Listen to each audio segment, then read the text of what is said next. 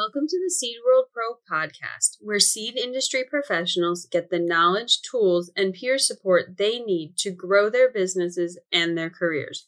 I'm your host, Michelle Klieger. Today, guest host Julie Deering catches up with two industry experts to discuss the new era of business.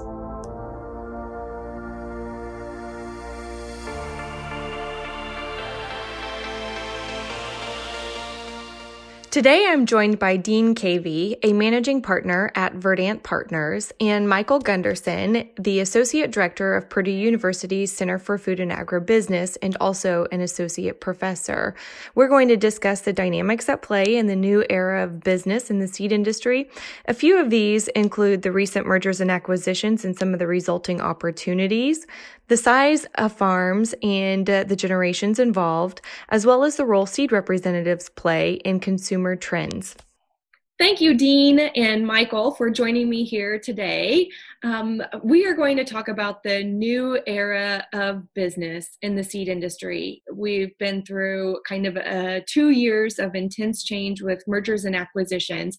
We've got a great lineup of topics here to discuss that I am just really excited to share and to talk about and to get your insight and expertise on. But before we do that, I would like you to just first introduce yourself.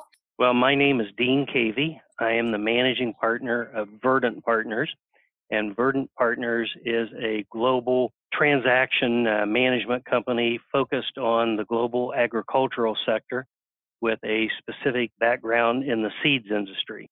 Fantastic. Well, I know you guys are an excellent resource for us. Michael, if you can take a minute to introduce who you are and what you do.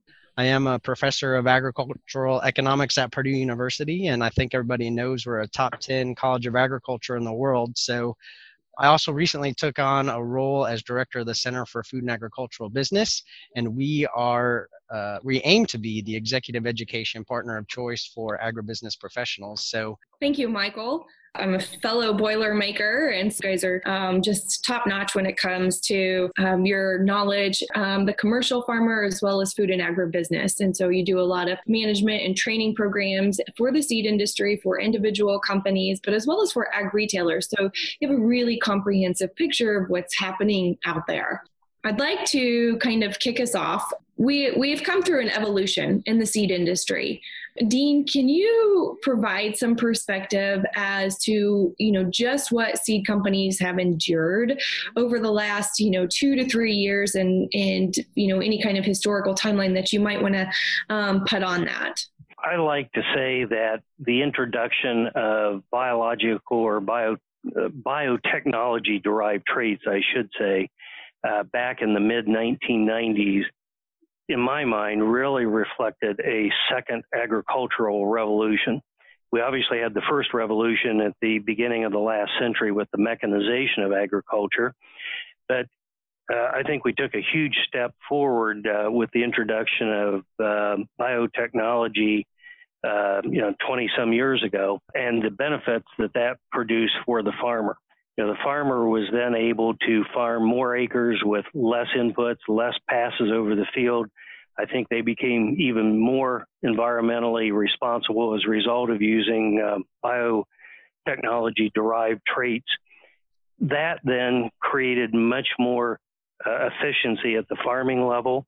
And as we all know, that then produced what I would describe as a technology-driven consolidation of the seed industry. Starting in about 2004, 2005, there was a rapid consolidation of seed companies on the row crop side because those big companies who controlled the genetic and trait packages also wanted to have a greater level of control over the distribution of those products. And so they went on a buying spree in order to buy up participants in the distribution channel. And that went on for the next 5 or 6 or 7 years. And really what brought that process to an end is that all of the significant size companies that were available for consolidation had been bought.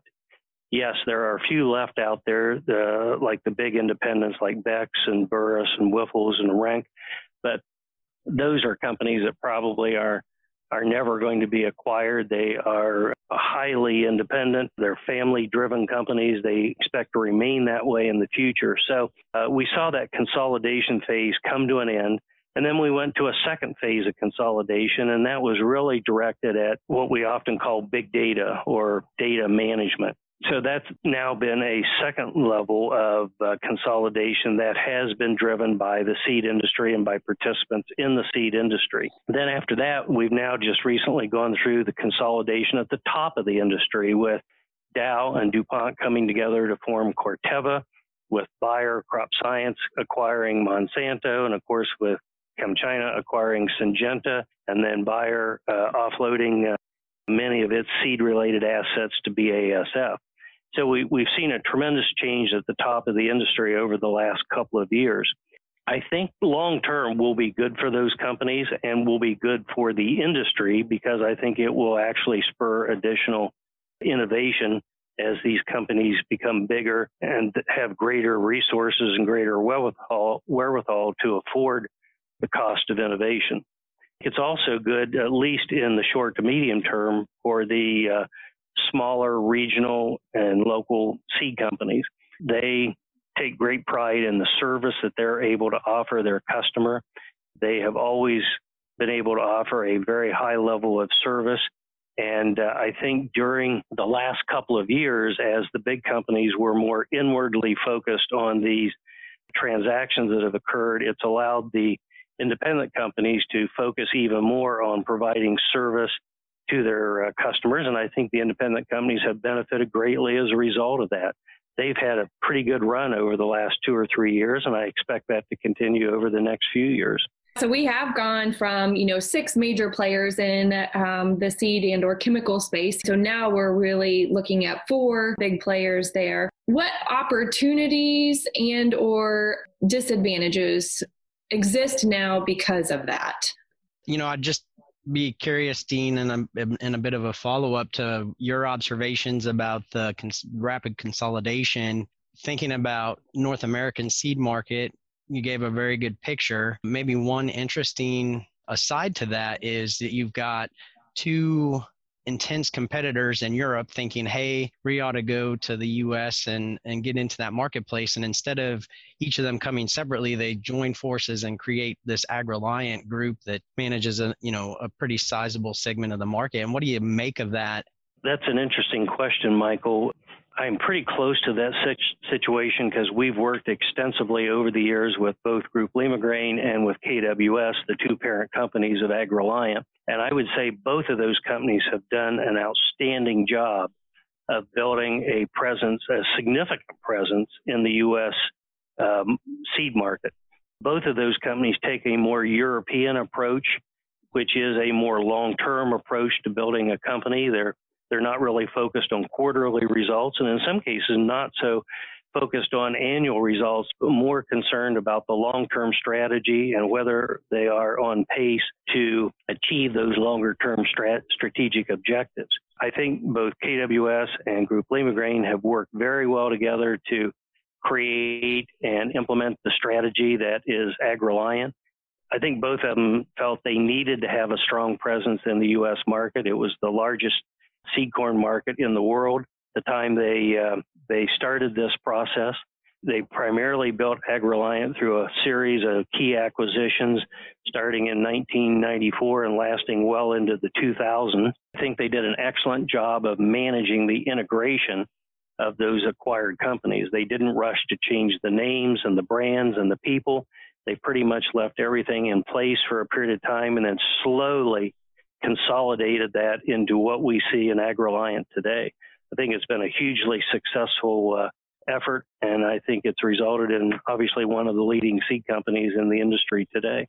I'm really familiar with that story because I've invited Craig Carter, who's with AgriGold, to be a co-instructor in my senior capstone class this semester, and so hear a lot about that organization and the great things that they're doing. And so, I think Julie's question about what are the challenges that consolidation brings, from an economics perspective, we often build models that rely on lots of competitors to help keep the marketplace in check as it relates to price. And so some might have concern as you go from dozens of seed companies down to 4 big players and then some competition at the edges of that. Are the economic models going to continue to work? But I think Dean had probably hit on some of the key things that are driving that consolidation. And when you think about the sizable investments that it takes to bring technology to the marketplace, these organizations are of a financial standing that they can take those long-term risks, those long-term gambles, and ideally they pay off. So I think the other interesting thing in the industry is, if you ever tried to draw a map of the competition, there would be a lot of overlap even amongst competitors in terms of the different things that we put in those little things we call seeds. And so there's some genetics and some traits and some stacking and all these things. I think that has the opportunity to benefit producers, right? So if they can keep on innovating and bringing additional technology, that has the potential to help producers. And, from an economics perspective, we'd hope that rivalry continues to keep prices in check and make sure that farmers are in a position to benefit from the value creation in addition to the seed companies. A lot of potential there, and I'm certainly excited to see it unfold in the coming decades. There is a lot of potential there. I want to keep moving along. As we've looked at the structure of the seed companies changing through the mergers and acquisition space, we're also seeing changes in terms of the makeup of the farmer. We're seeing the farmer increase in scale, as well as the dynamics involved in each operation. Can you tell me a little bit about what your research is showing and what you're seeing there? In the center, we do a large commercial producer survey every 4 years, and there we're trying to get at pretty high level understanding of a farming operation. So what do they perceive makes them successful? How do they go about executing on that? And then how do they build relationships with suppliers? So what do they value in their retailers? What do they value in their salesperson? And a focus that we've had a long time in the survey is around loyalty. And I think in marketing circles, loyalty is a bit of a holy grail. And if that's the case, then the seed industry has found it, because amongst the ag inputs that we ask about, seed tends to have the largest percent of producers that view themselves as loyal to a seed brand. And so I suspect that arises for a couple of reasons, and not least of which the decision about seed is probably the most complex. We've got different soil types and different soil fertility and different weather patterns and different degree growing days. And so as a producer is trying to make sense of all that, a seed company that comes with more than just yield in mind can be bringing a lot of extra value to that producer. And as they work with them over time, can really develop a loyal relationship. That's what our research says, that these producers tend to be pretty loyal to seed. I don't know if Dean sees it the same out there in the field and if he thinks it's changing at all. I completely agree with what you've just said, Michael, and I agree with all of the supporting reasons. Seed has become a progressively and an increasingly technical decision that a grower has to make. Before the advent of technology as we know it today, the farmer's decision was much easier. It was strictly a genetics decision, and he relied heavily on his sales representative to help him make that decision. So now the farmer has to make a decision based on what genetics package is correct, what trait package is correct, and in some cases, what sort of data analysis package he or she wants to use to enable he or she to make the best decision. It's almost an overwhelming decision that farmer has to make. And I think we know that those farmers look to their seed sales representative to help them make that decision. And I think that's more the case today than it was 5 years ago, and certainly more than it was 25 or 30 years ago. The seed company continues to be in a really important position of helping the grower make the right decision for his or her farming operation. And that has created a tremendous level of loyalty, and it's hard to break that loyalty. Even with the price discounting that we've seen off and on in this industry over the years, the farmer is sometimes reluctant to buy seed at a lower price from a different company because it's going to break that loyalty relationship he has with his trusted seed sales rep. Another thing I think that comes into play, all the talk about sustainability and are we growing a crop to feed the world sustainably? Farmers are the original sustainable decision makers. They understand that you can't take so much out of the operation in one period, quote unquote, be focused on one period profit at the expense of future years profits. And, if you only come with sort of a yield conversation and ignore the soil health and the long-term benefits of managing pests and those kinds of things, producers are going to tune out, and they want to have that long-term relationship because decisions aren't made in a year-by-year vacuum. These are multi-year decisions that influence the long-term success. And every farmer to a T across the globe that I've ever interacted with wants to leave that farming operation, leave that soil in better condition than what they started it with. One of the questions that I have that kind of you've both somewhat hit upon is goes back to loyalty, yield, and seed pricing somewhat, as well as the role of the retailer. We've seen some changes in the marketplace happening, and just consumer trends in general. So, consumers they have moved towards Amazon, and you've got some ag companies that are looking to do more retail sales online. Got Farmers Business Network that kind of, I think Michael said it best the other day, the Amazon of agriculture, and whether that can come to fruition or not, we'll have to wait and see. One of the stats that I have in front of me here is 39% of farms with sales of more than $250,000 do purchase at least some of their inputs online, compared to 24% of farms with sales between $10,000 and $99,000. How loyalty are farmers, and how price sensitive are they on that package? Well, I think the price sensitivity, Julie, has certainly increased with the continued depressed nature of commodity prices.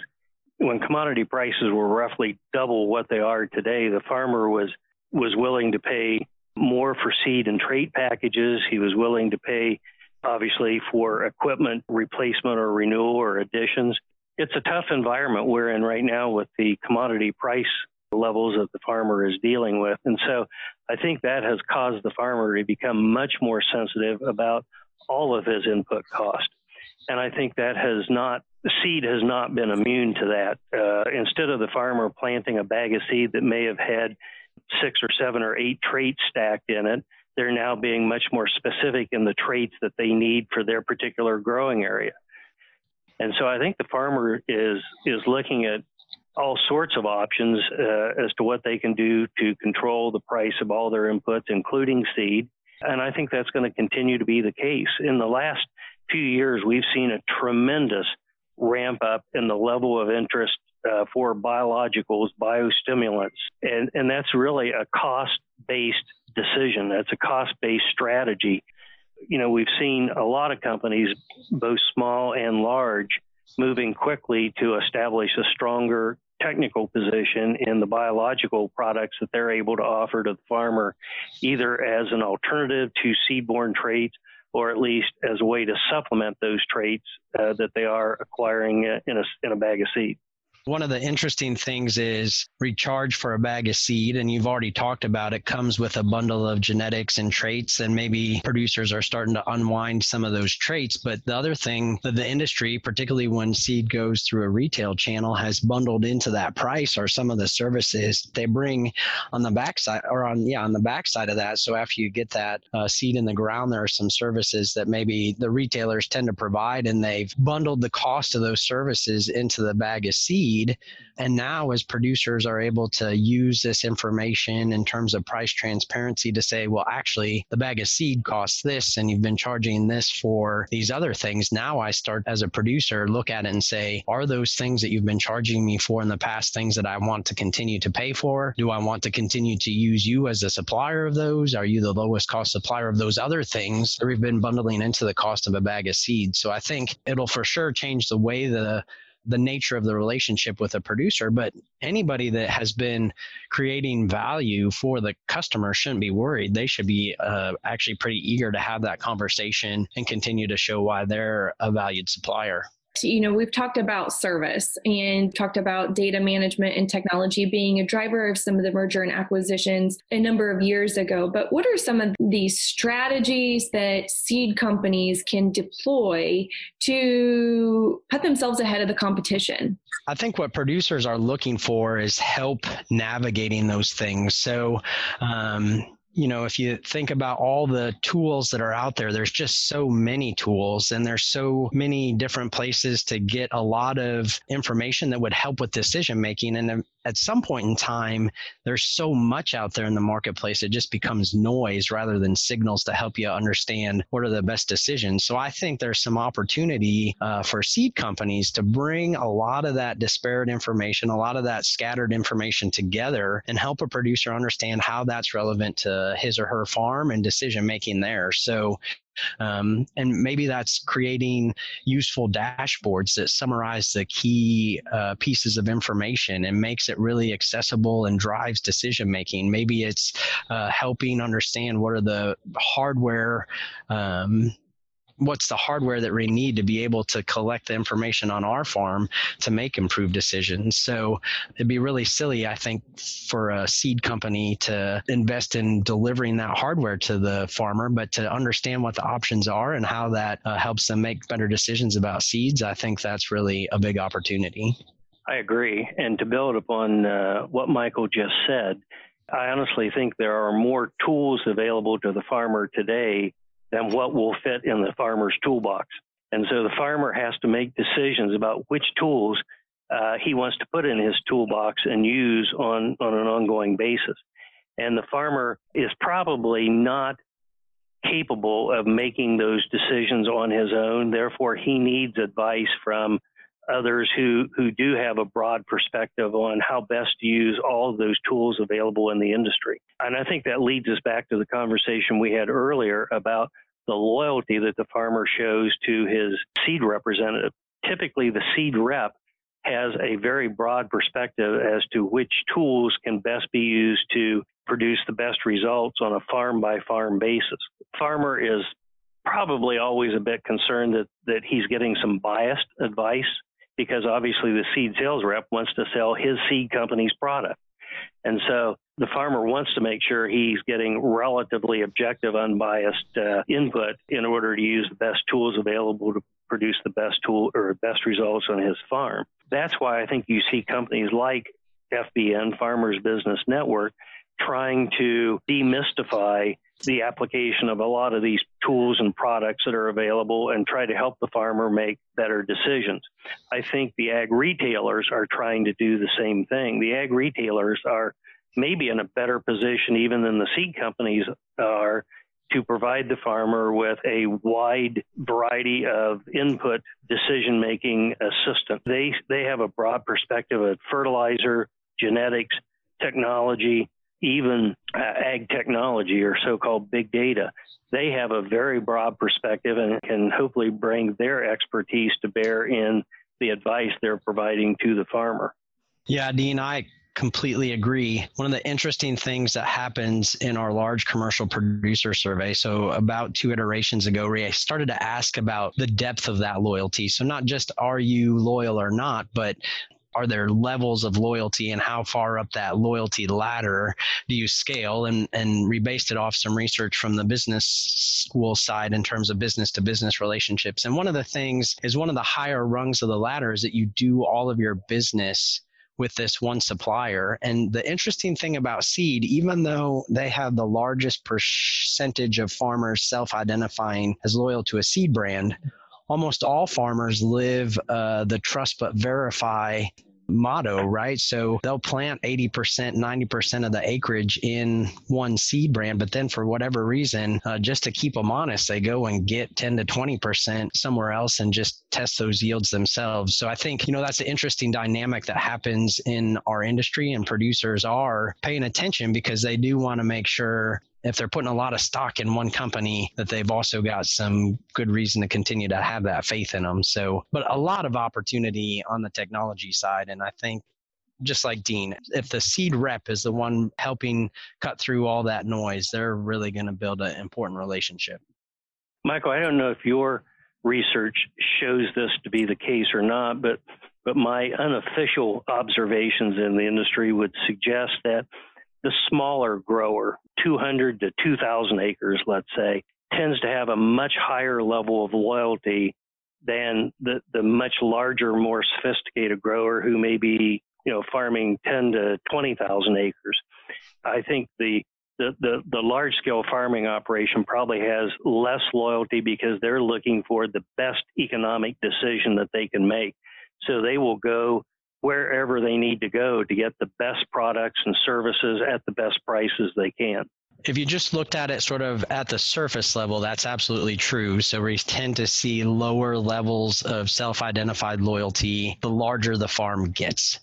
But I think if you sometimes dig into the data a little bit and really understand it, what those large scale producers are really good at is understanding when somebody brings them value, right? And so they're willing to work with a trusted relationship that helps bring that value, but they're also not hesitant to turn to another supplier if they think they're going to also bring the same or more value to that relationship. And the other thing that happens in our data set is we tend to pick up larger share of younger producers relative to, say, some of the USDA Ag Census and ARMS data. And so often what we see tends to be the case. Those younger producers are still not self-identifying as loyal at the rate that older producers are. Part of that, I think, is just the nature of where they are in the operational cycle. They're still early in their careers. They're still trying to figure out who are the relationships they need to be loyal to. And I don't think it necessarily is them a characteristic of them that they're always going to be less loyal. I think they're just still out there trying to understand who's going to bring value, who's going to help me be successful in the long run in this business that I'm intending to be in for another 40 or 50 years.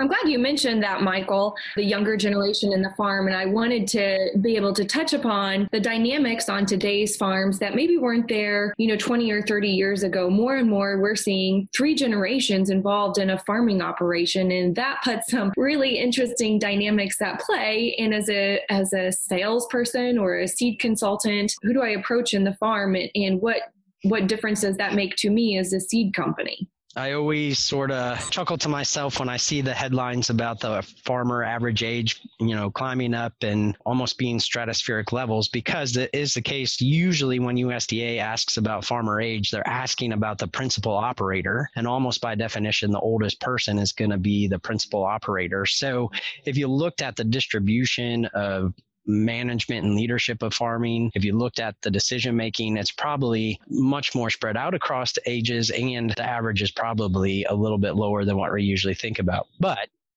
I think for a long time, our ag retail partners, our ag seed company partners have been trying to figure this question out. If you have a farming operation with multiple decision makers in it, how do you approach that operation about the things that you want to influence, that you want to help them succeed in?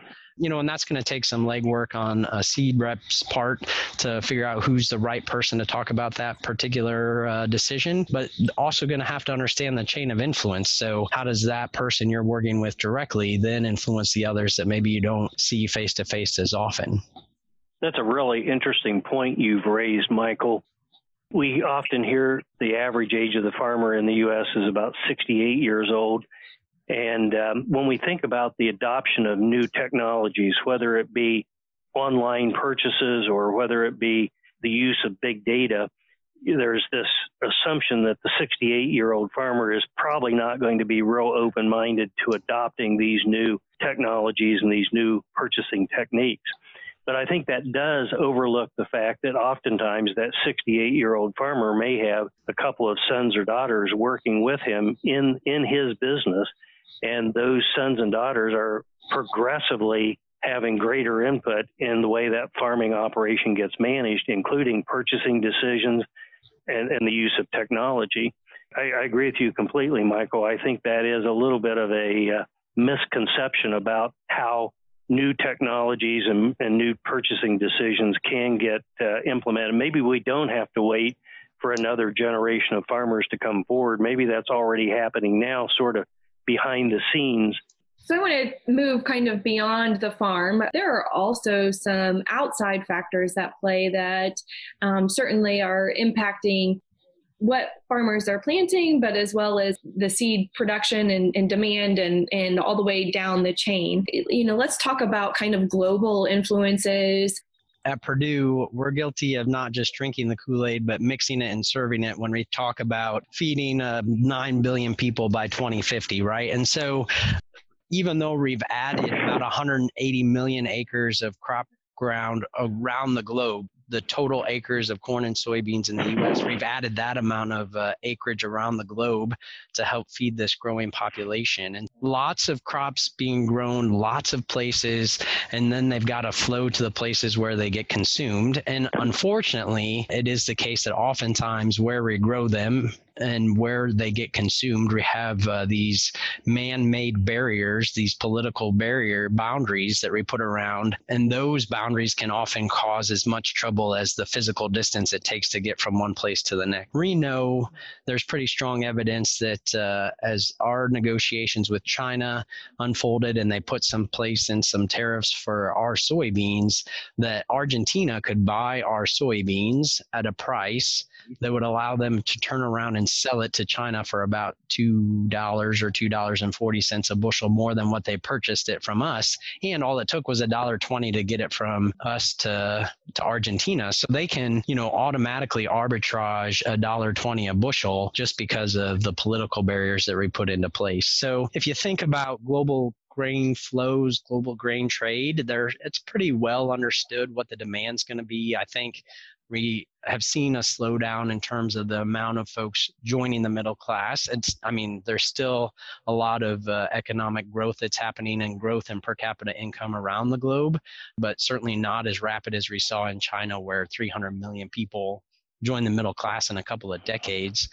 And then on the ethanol side, we've seen, at least in the U.S. market, probably sort of the maximum consumption of ethanol that we're going to see for the foreseeable future. So these global grain flows are going to continue to happen. As I visited with producers last week about outlook, we noted that we lost about $700 million or 700 million bushels of trade with China. And folks thought, well, these global grain flows means that our grain's going to go somewhere else. They're going to start buying our grain as these other suppliers go to China. And what we've seen is only about half of that lost bushels of trade with China have come back with trade with other places. And I think producers were challenging me, how can that be? And as I was thinking through that, I think one of the things that could be happening is China might have some stocks of soybeans that they're drawing down in this period of trade negotiation. And so as that unwinds, are we going to get those markets back? Maybe. But the disappointing thing is that they probably never would have looked anywhere else if we hadn't started this negotiation. We do have an increasing population that has to be fed on a declining number of high quality productive acres around the world. Therefore, we have to rely on technologically derived higher yields to do that. When transgenic crops were introduced back in the mid-1990s, certain parts of the world, not the least of which was Europe, immediately took issue with the introduction of that technology in their market areas. And so when I would go to international seed conferences, the discussion for the first 10 or 15 years was, how soon will Europe break with tradition and start to allow the introduction of these transgenic crops into their markets so that European farmers can be more competitive with U.S. farmers? Now we go to international seed conferences and we talk about how consumers in the United States are becoming progressively more concerned about the use of transgenic technology in the production of food that those folks are consuming. The discussion is going the wrong way on us, and unfortunately, it's not a scientific-based discussion. It's a discussion that's taking place in the public and the political domains of the world, and there's a different agenda there than just how can we best feed 9 or 10 billion people 30 years from now. And I think that's really concerning, because if we continue to have those barriers in the use of new technologies, I don't know how we're ever going to be able to achieve that objective in 2050. I'm glad you brought that up, Dean. I think, that's definitely another outside influencer that I had on my list is, consumer sentiment, especially as it applies to technology in their food.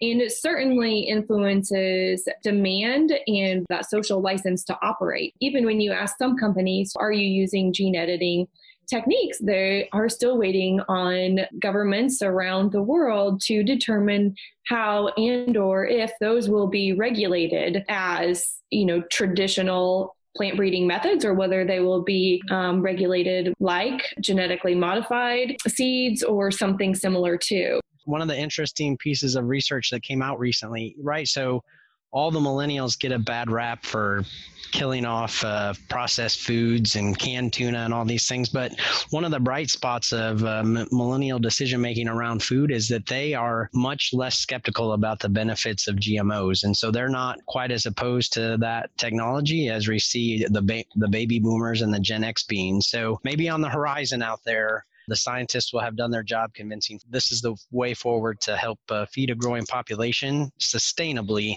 on this planet.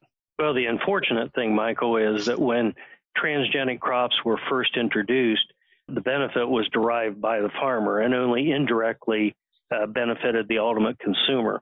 But the consumer didn't see that, the consumer didn't understand that, and we didn't give the consumer any benefits or any apparent benefits from this new technology application in the production of corn or soybeans or cotton or whatever it may be.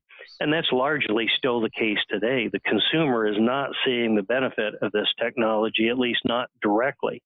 And they don't understand, nor do they appreciate the benefit that the farmer is receiving from this technology, which then allows the farmer to produce more food at cheaper prices that these folks can enjoy at the supermarket every single day.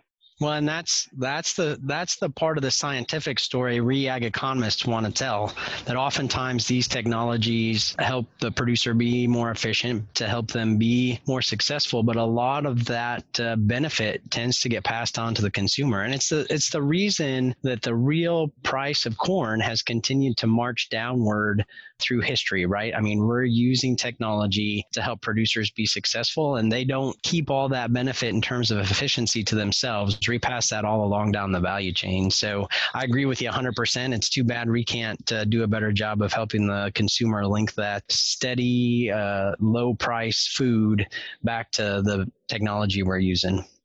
I was just going to add quickly that I always like to say that I think it's very unfortunate that cow genes flavor savor tomato eventually got killed off in the marketplace, because that was the one biological crop or biotechnology derived crop that produced a significant benefit for the consumer.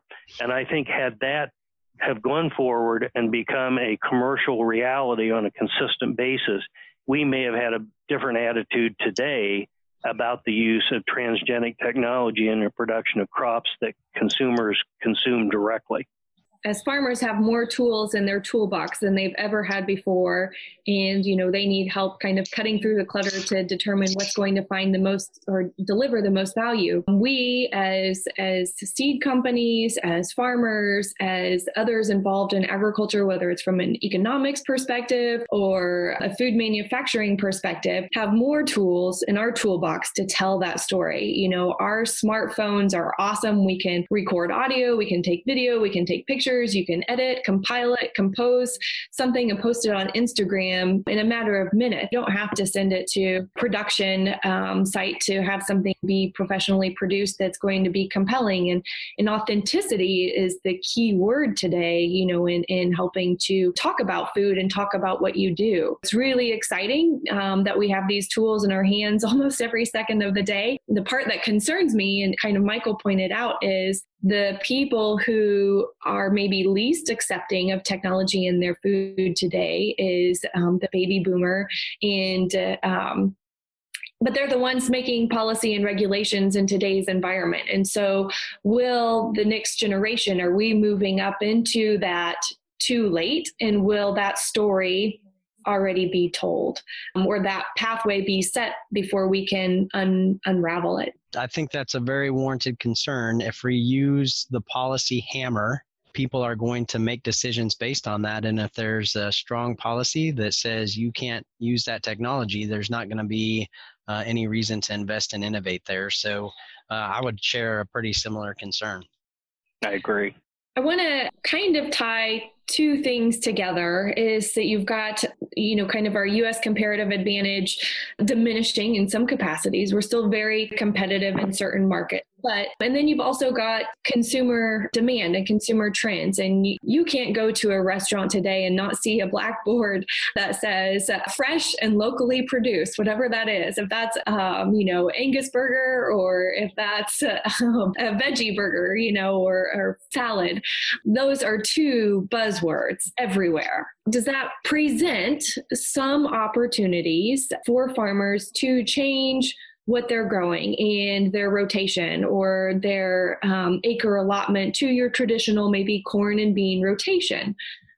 In terms of comparative and competitive advantage, for the longest time, the U.S. enjoyed competitive and comparative advantage in growing a lot of crops because of our investment in research and development. And so we're always out on the front edge of pushing yields, improving sustainability, and the rest of the globe paid attention and they started to catch up. And so there are investments in places like Latin America and in Asia that are catching up with us. But because of the boom in demand, because of the surge in the population and the incomes that folks have to spend on things, we've never had to worry about stop growing food altogether, right? So we've gotten out of some commodities. We're producing much less wheat than we have historically because we're much more relatively efficient at growing corn and soybeans compared to, say, Europe, where they still grow quite a bit of wheat. So, as this happens, the markets are going to figure out who has the comparative advantage, and that's where we're going to focus. But I do think that younger consumers are interested in a much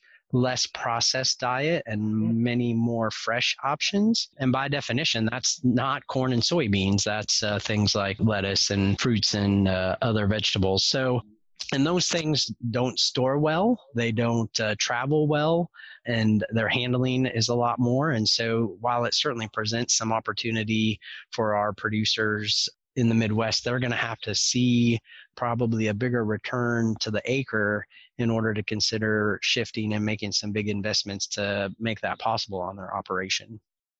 Yeah, I think what you've described, Julie, to me is almost more of a threat than it is an opportunity. And I think it highlights the fact that consumers are not very well educated about where their food comes from. I agree with you. You go into a restaurant and promoting locally sourced food, and they even have the name of the farm where the food came from. I don't know what the consumer does with that.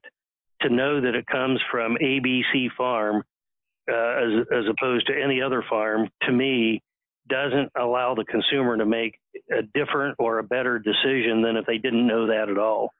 But for some reason, there's this perception that the consumer, I think particularly the younger consumer, has, that if it's produced locally, and that if they know the name of the farm and the farmer where it was produced, it must be better, it must be healthier, it must be fresher, and probably has less of a risk of some sort of a foodborne disease issue. I think nothing could be further from the truth.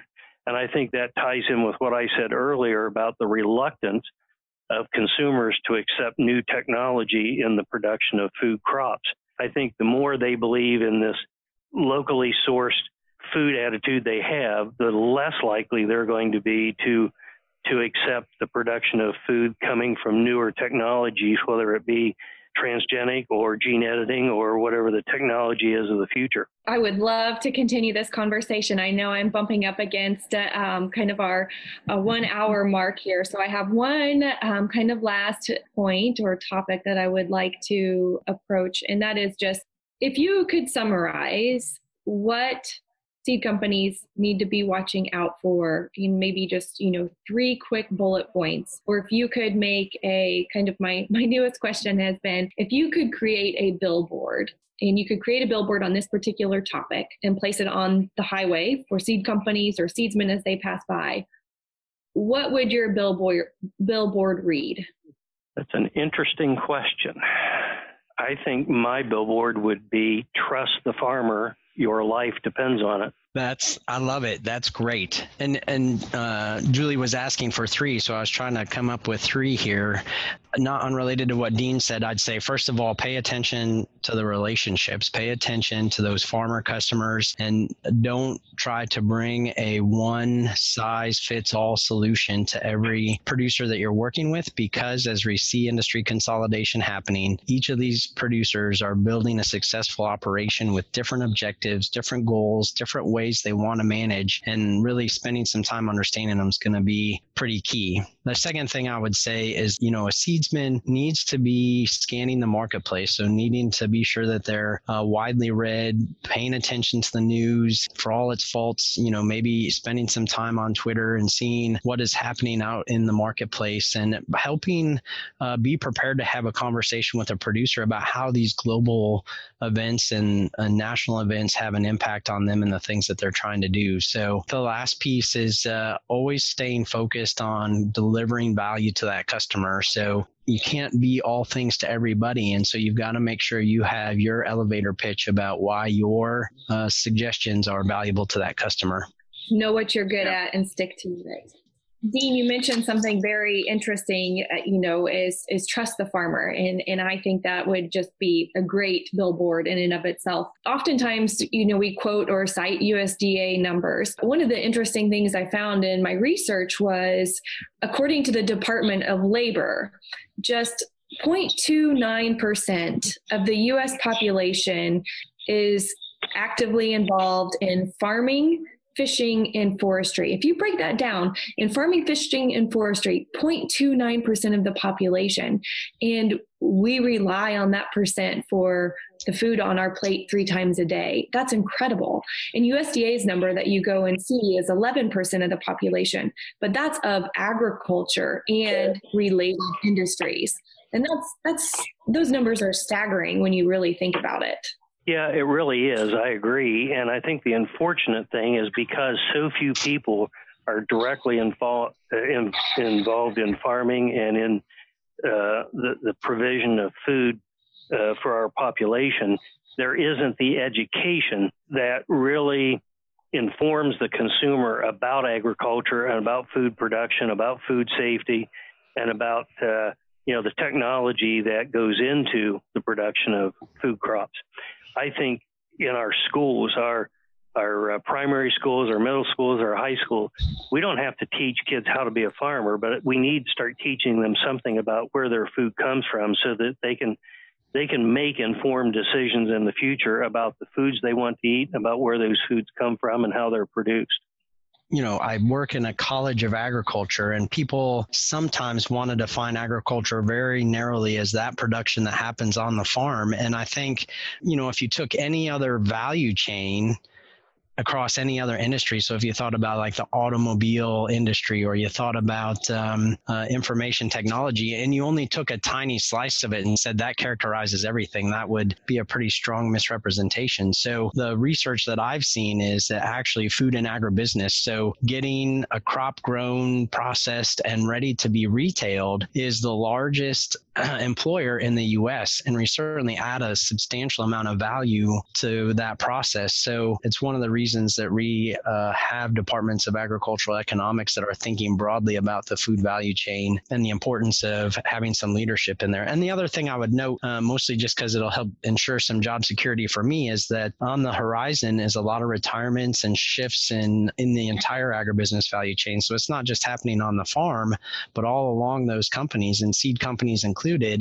And we have a demand of more than 50,000 new baccalaureates in agriculture, natural resources, and related sciences. And the land grant universities and non-land grant university colleges of agriculture only generate about 37,000 a year. And so we've got this gap. And I think it's related to observation from Dean about those that grew up with no agriculture in their background. They don't understand where their food comes from. We're also probably going to have to bring some of those people into the industry to help us be successful, to have enough talent to be able to continue to have an efficient value chain. And there's a big learning curve. Some employers in the past said the most important characteristic was coming from an ag background. Well, they can't find those folks. And so now they're saying, when I get them here, when I get them in the business, we're going to have to train them on agriculture 101.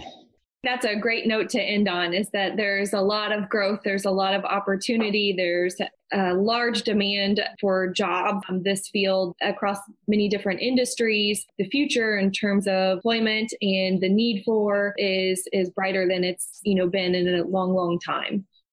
So I want to say thank you to you both for joining me here, talking through these topics. Again, thank you. I think you've provided some good context and discussion around today's environment and what seed companies are up against. Well, thanks for having me, Julie. I really enjoyed the conversation. And Same with me. I appreciate the opportunity, Julie. I really enjoyed interacting with you, Michael, and look forward to doing that some more in the future.